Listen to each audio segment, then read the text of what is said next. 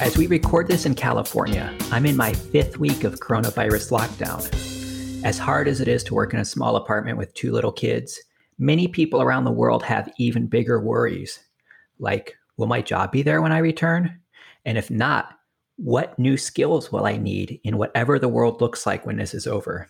It's a huge question with ramifications for all of society. That's why I'm honored that Sean Gallagher, Executive Director of the Center for the Future of Higher Education and Talent Strategy and Executive Professor of Educational Policy at Northeastern University, is with us on the Workday podcast today. I'm also pleased that JoEllen Shendy, Product Strategy Director of Workday Student, is here. Both of our guests make it their business to think about the future of higher ed. I'm Josh Christ. Thanks for joining us. So Sean, before we dive in, can you tell our listeners a little bit about yourself and the mission for the Center for the Future of Higher Education and Talent Strategy? Yeah, I'd be happy to. So our mission is to improve and optimize the relationship between employers and the post-secondary education system. And really our focus is on the broad intersection of the world of work and post-secondary education. And that includes new educational models and all the ways that there's a growing integration between work and learning. And I read with interest your latest article in EdSurge, and you wrote, which I feel just sums up our situation great. The future of work arrived early. So can you set the stage on where you see higher education going from here, especially as it relates to the future of work arriving early? Sure. Many higher ed institutions, government policymakers, consultancies have dedicated a lot of energy and effort in recent years to forecast way out on the horizon. What does the future of work look like? What skills are needed in the job market? What does that mean for higher ed curriculum? And certainly that's all still very important. But with the situation we're in today with the pandemic, that becomes sort of a theoretical exercise. I do think we will continue to see automation and digital technology. In fact, a lot of that will accelerate and speed up. And so it will mean that there's a premium on IT skills, just as there was in the past. But we have a very near-term challenge to deal with, and that involves a lot more analysis and monitoring. Many institutions that have been progressive, if you will, about monitoring changes in the job market and understanding what that might mean for their courses and programs and market positioning, we're already investing in that type of analysis. But it's probably a minority of higher ed institutions. Today, that type of analysis and thinking is something that I think is more important than ever. Okay. And then JoEllen, do you have anything to add there? And I also did want to note for listeners that you're a former registrar. So I would love your take on what Sean just said and the concrete things we can start doing now to help people out. Sure. So I spent most of my career in higher education, as you noted, as a registrar, and in particular serving what most people know now as a non-traditional student. I think we're also now calling them the new normal or contemporary students. And so my lens often tends to filter or skew that way. And I think actually that framework and that lens is going to be really important in the future as we look at, for example, regular admissions possibly seeing a decline due to COVID-19. You look at where might other students or learners come from and who might need, as Sean noted, who's going to need to skill up. What do those skills look like? Where are they? How are we going to get that learning to those folks, whether that's online or in the classroom? And I think there's quite a bit of work institutions can do in the policy arena and practices arena on their campus to think about, for example, if you're not just looking at potentially like an incoming freshman class, that's sort of a fresh blank slate for you. Instead, being able to pivot and figuring out how could you help support learners. Maybe they've been in the workforce. As Sean has noted in his article, we're seeing the unemployment numbers just explode. How might those folks who are going back into the market, what skills might they need? How are they going to take education or want to consume education? So concrete advice from me would be to look at things like transfer policies, processes and procedures you have surrounding how you intake students, because I think universities are going to do a bit of a pivot. Yes, there are some institutions that have looked at these things for quite some time, and many people know some of those, but I think all universities will have to figure out, for example, if you have a course, Is there a way to look at those outcomes? So the competencies, the skills, the knowledge people obtain in that. And is there a way to disaggregate, not in a bad way, but in a way that says, are there new and unique ways we can put together packages, for example, for students who we didn't see before or weren't really aware, weren't on our radar, but now may be coming? And I know we talked about this a little before we started recording, but does 2008, does that have any lessons for us as far as how our definition of student might change? Or are we in such unprecedented times that we just have to kind of do our best and go from here? We had a really interesting conversation about this. I think a lot of folks are looking at 2008 for its predictive value. I mean, it was a recession. We certainly saw what happened during that recession, how people traveled into higher ed, which they did. We did see, increases in enrollment when they traveled into higher ed. So there was a lag between when the point of impact happened for a particular individual and when they sort of show up at higher ed's doors, literally and figuratively, to partake of some learning. I do think there is quite a bit we can learn from that, and especially from the idea that we really have to do a good job at making sure the processes, again, and the procedures we have for those students who are coming, who don't look like traditional students. So they perhaps really need processes and support through policies and whatnot that are related to making things streamlined, and also validating their prior learning, where they have it, what they have, in fundamentally new and different ways. They are bringing transfer credit, potentially. Some of them have some college, no degree. So I do think from an educational sphere, we can use 2008 to provide that frame or a guideline, but I'm not sure that we are in exactly the same place we were 12 years ago, and that everything is going to track exactly as how it tracked back then. So there's differences in funding. Higher ed still hasn't made up the state funding support in many cases that they had pre-2008. So we're not really starting quite in the same place, although certainly there are extrapolations we could make. Yeah, and I'd just add, that's an important point about funding, where we might see tuition go up at many institutions in terms of what they'll require to balance their budget and be able to afford to offer the education. But at the same time, we know from some surveys that we did in the last recession that adult learners in particular, often they'll get more cost and price sensitive. And 10, now 12 years since that financial crisis-induced recession, one of the key differences is the cost of higher education has continued to escalate. It's less affordable.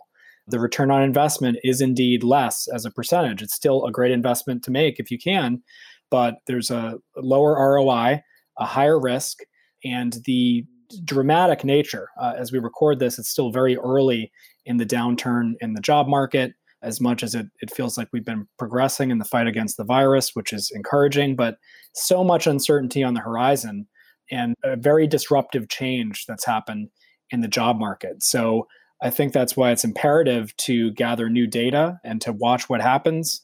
And on some other points, these are things that we had to do anyway for a world of more lifelong learning and people getting education and skills over the course of a career, stopping in, stopping out, maybe doing something at the undergraduate level and building on that at the graduate level.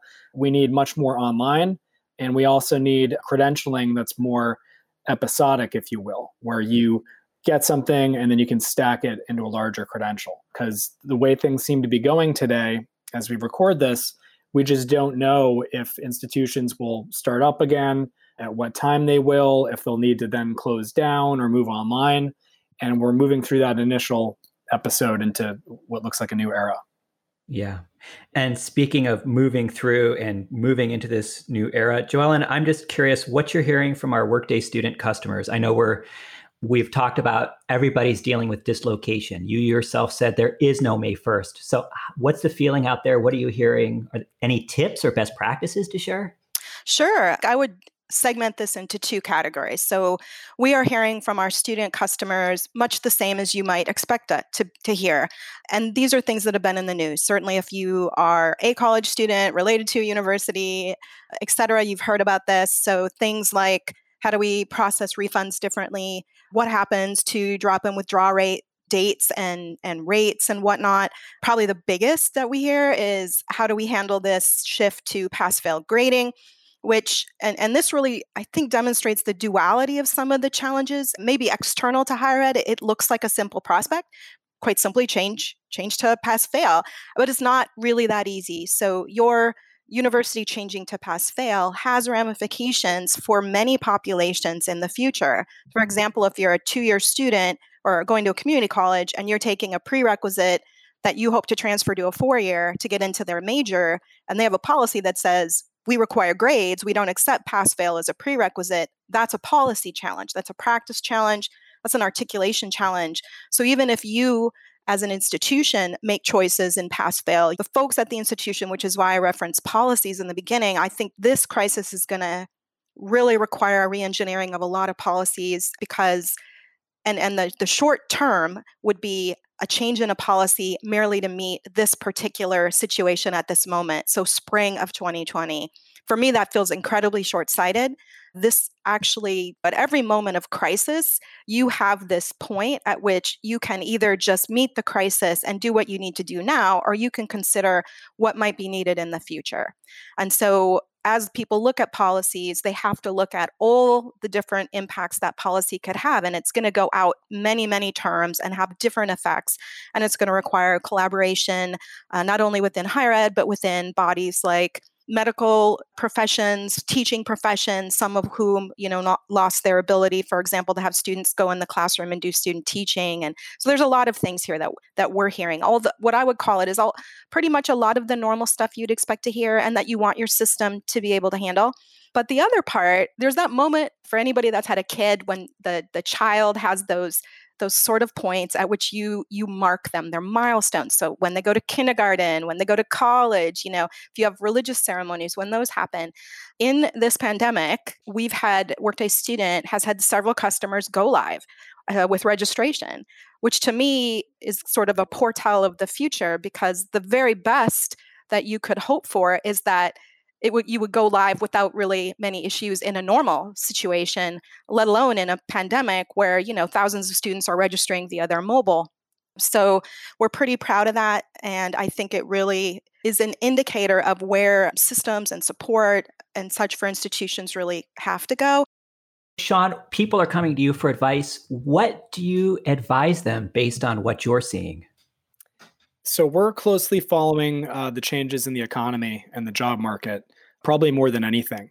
Our particular expertise tends to be in new forms of educational credentials, how and why employers value education, how they do their own learning and development, and what those dynamics mean for the intersection with higher ed institutions. So colleges and universities that have online programs or do executive education, or simply, as all colleges are looking to do this time of year, place their students in jobs or summer internships. Those markets have changed dramatically. And so one thing we see emerging just in the last week or two, it's a topic we've studied over the years and pioneered as well at Northeastern from an operational perspective, is online or virtual internships and projects. So students who cannot physically be with an employer over the summer or even a more extended period. And we even see this happening in terms of study abroad and, just new ways to engage at a distance is something that's emerging. Many companies, unfortunately, are having to freeze their internship programs and various job offers or defer them. And so that's starting to impact student employment opportunities. And then in addition, there's been this obvious wave of moving activity that was campus-based to online. But then we have the more standalone, fully online degree market, which seems like it's continuing to thrive. And the long-term question, I think, is, can universities get nimble enough to move more fluidly between online and face-to-face, which is also something that we've studied, hybrid and blended learning, right? Many colleges and universities have programs where you can sort of mix and match the mode that you're interacting in. But right now, we have kind of a binary situation in this transition where schools are saying, well, we had something that was fully face-to-face, and now it's moving online. But what happens in the fall and what happens beyond to create more resilience and more fluidity if you do have to do a course, or simply if a working or traveling student prefers to do part of the course or an assignment online or face-to-face? Right. That makes perfect sense. My next question was going to be, what should higher ed institutions be thinking about in the near future? But it sounds like really just realize that we won't go back, that the new normal will not look like the old normal. Is that right? Yeah, I think this has always been the case, but today more than ever, across their portfolio of activities and all the aspects of their mission, institutions need to be focused on their strengths and thinking about their differentiation and where do they stand out and what can they do well. I have tended, it's not an ideological position, but I've tended to believe in the resilience of colleges and universities. And actually, the quote I would often use on conference panels and on podcasts like this is how we have institutions in Europe who withstood plagues and world wars. And now we find ourselves in a pandemic. And despite being fairly bullish on the future prospects for higher ed, it does seem like this could be the catalyst for the type of shakeout that many experts have been prognosticating for a long time, just because the budgets and enrollment flows and resources of many colleges, not all, but a portion of colleges and universities have not been in the best position. And so it might not be surprising to see just, unfortunately, this wave of 5 or 10% or more of colleges close over the next decade, because what was already happening was you had large diversified universities, urban schools, major online players capturing more and more market share.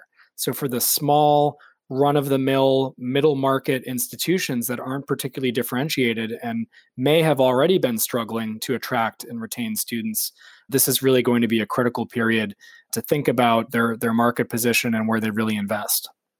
Which brings me to another point. So far, we've been talking about skills in terms of students or learners going to the university or going to some sort of higher ed institution, program, whatever.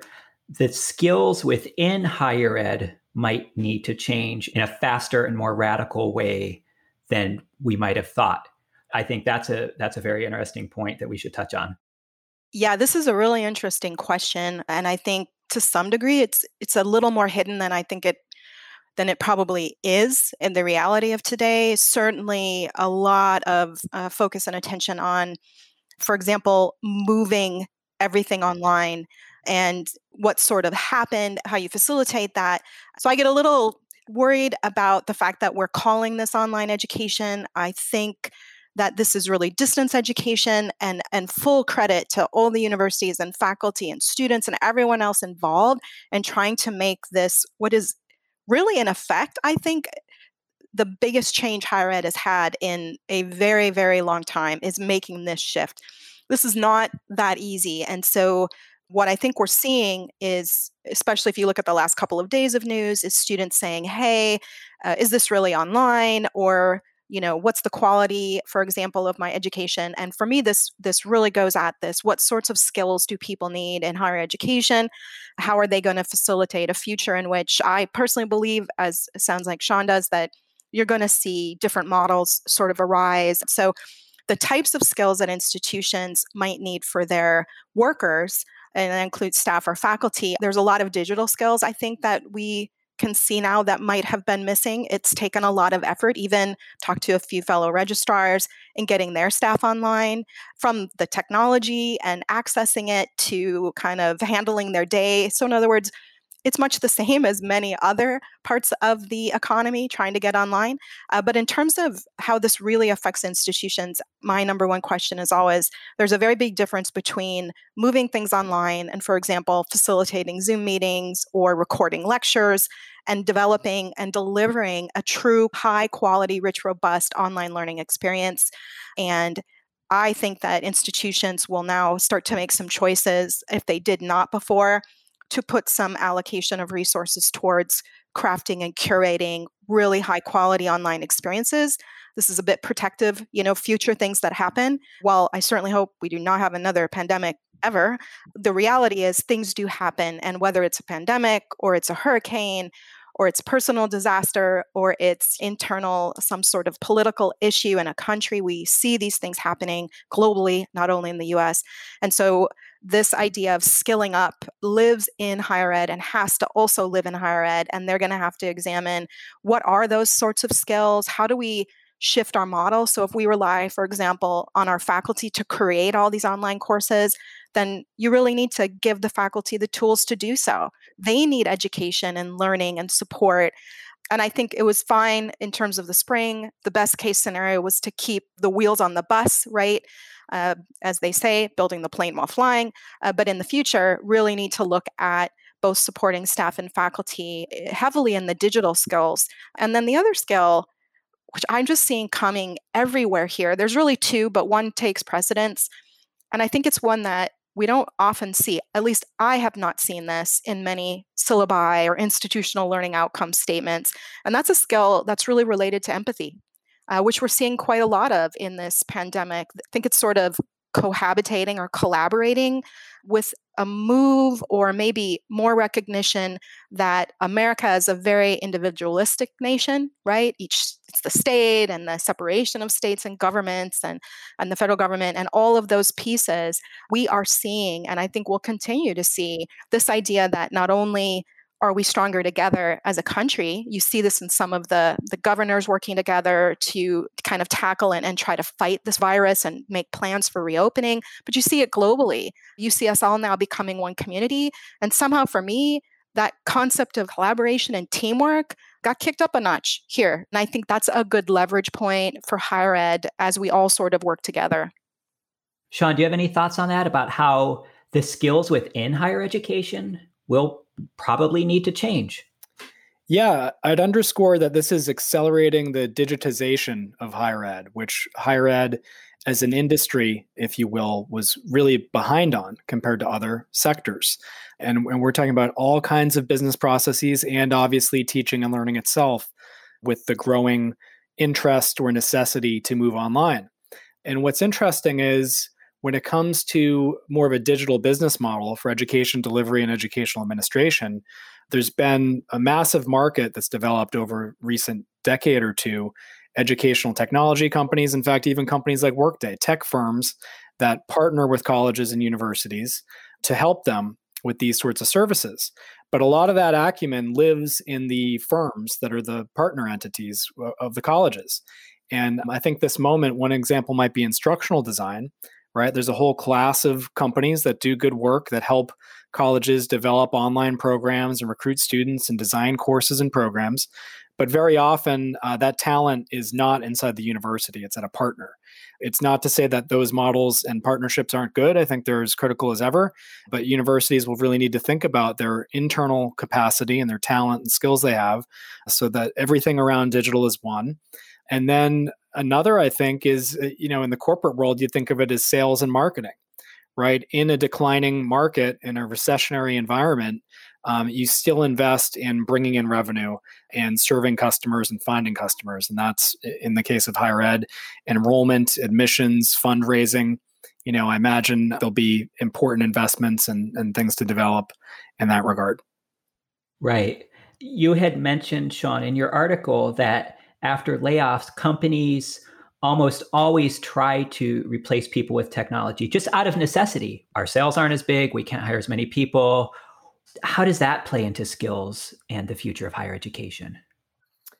Yeah, so that brings us to the future of work theme, which tends to be oriented around AI, automation, and technology. And in fact, it's something that we study at the center and at Northeastern very closely. We've done national and international public opinion polls, surveys of CEOs, and also surveys of the general public and workers, and asked them what their thoughts are on the future of work and if they're concerned about automation. One of these reports was titled Optimism and Anxiety. So there's a mix of both. And indeed, the clear historical pattern is after layoffs in decades and centuries past, companies have tended to replace some of that labor with technology, and the actual jobs for people don't come back. Yet at the same time, we know that everything that lives in the cloud or can be done online is growing. And so there are going to be job opportunities that open up. So it's another area where it's difficult to forecast. But one thing that we at Northeastern and our president is fond of pointing out is you need this combination of human skills and literacies, as well as the ability to work alongside or with smart machines and data and more technological literacies. It's a false dichotomy if we think just about tech skills or soft skills or the liberal arts or professional and technical skills. There's really a fusion, and I think we will, just as we would have forecast in the past, continue to see jobs that will spring up, and that will lead to new program opportunities for colleges and universities to develop, new markets to serve, due to this march of technology, which may actually accelerate in this period. All right, great. And then a final question to both of you. What's your parting advice to a higher ed leader listening to this podcast? So let's just say hypothetically, they'll stop listening. Great podcast. Wow, those are smart guests. I should take their advice and do this one thing right now. What would it be? I would revisit all of your assumptions and gather as much data and evidence as you can to plan better and to make new forecasts, because so much is changing so rapidly. This doesn't mean it has to be a new strategic plan or vision or a giant consulting project, but to get a team, an interdisciplinary team across functions, looking at, monitoring what's happening, talking to your partners and your students and your customers, in essence, and to have that kind of intelligence on where the market is headed. And I suppose another thing that higher ed leaders often do is look to peer institutions and people at other colleges and schools and have an exchange on what are they learning and what are some collaborative solutions that we can come up with. I think we're beginning to see sort of a new growth of course sharing and partnerships and new ways that colleges could come together in consortia and to share resources to help each other out. That's great advice. Joellen? I think I would pick up on that and share much the same thing, which is something that I'm not sure always pleased staff that I had for years, but you got to ask a lot of why questions right now. I think it's the time for why. I don't know if that's an overused phrase. There are some things that people, as Sean notes, people have just made these assumptions. And I think this is the time to challenge. It is the time to go back and really think about and examine things like, how is your curriculum aligned to the skills that employers are saying that they need? And have we done the work we need to do? And I recognize that there's always this sort of challenge in higher ed about why we're here, right? Are we here to get our students jobs? Or are we here to really fundamentally, you can go all the way back to the Jeffersonian model of driving a democracy and what does that mean, and an educated populace.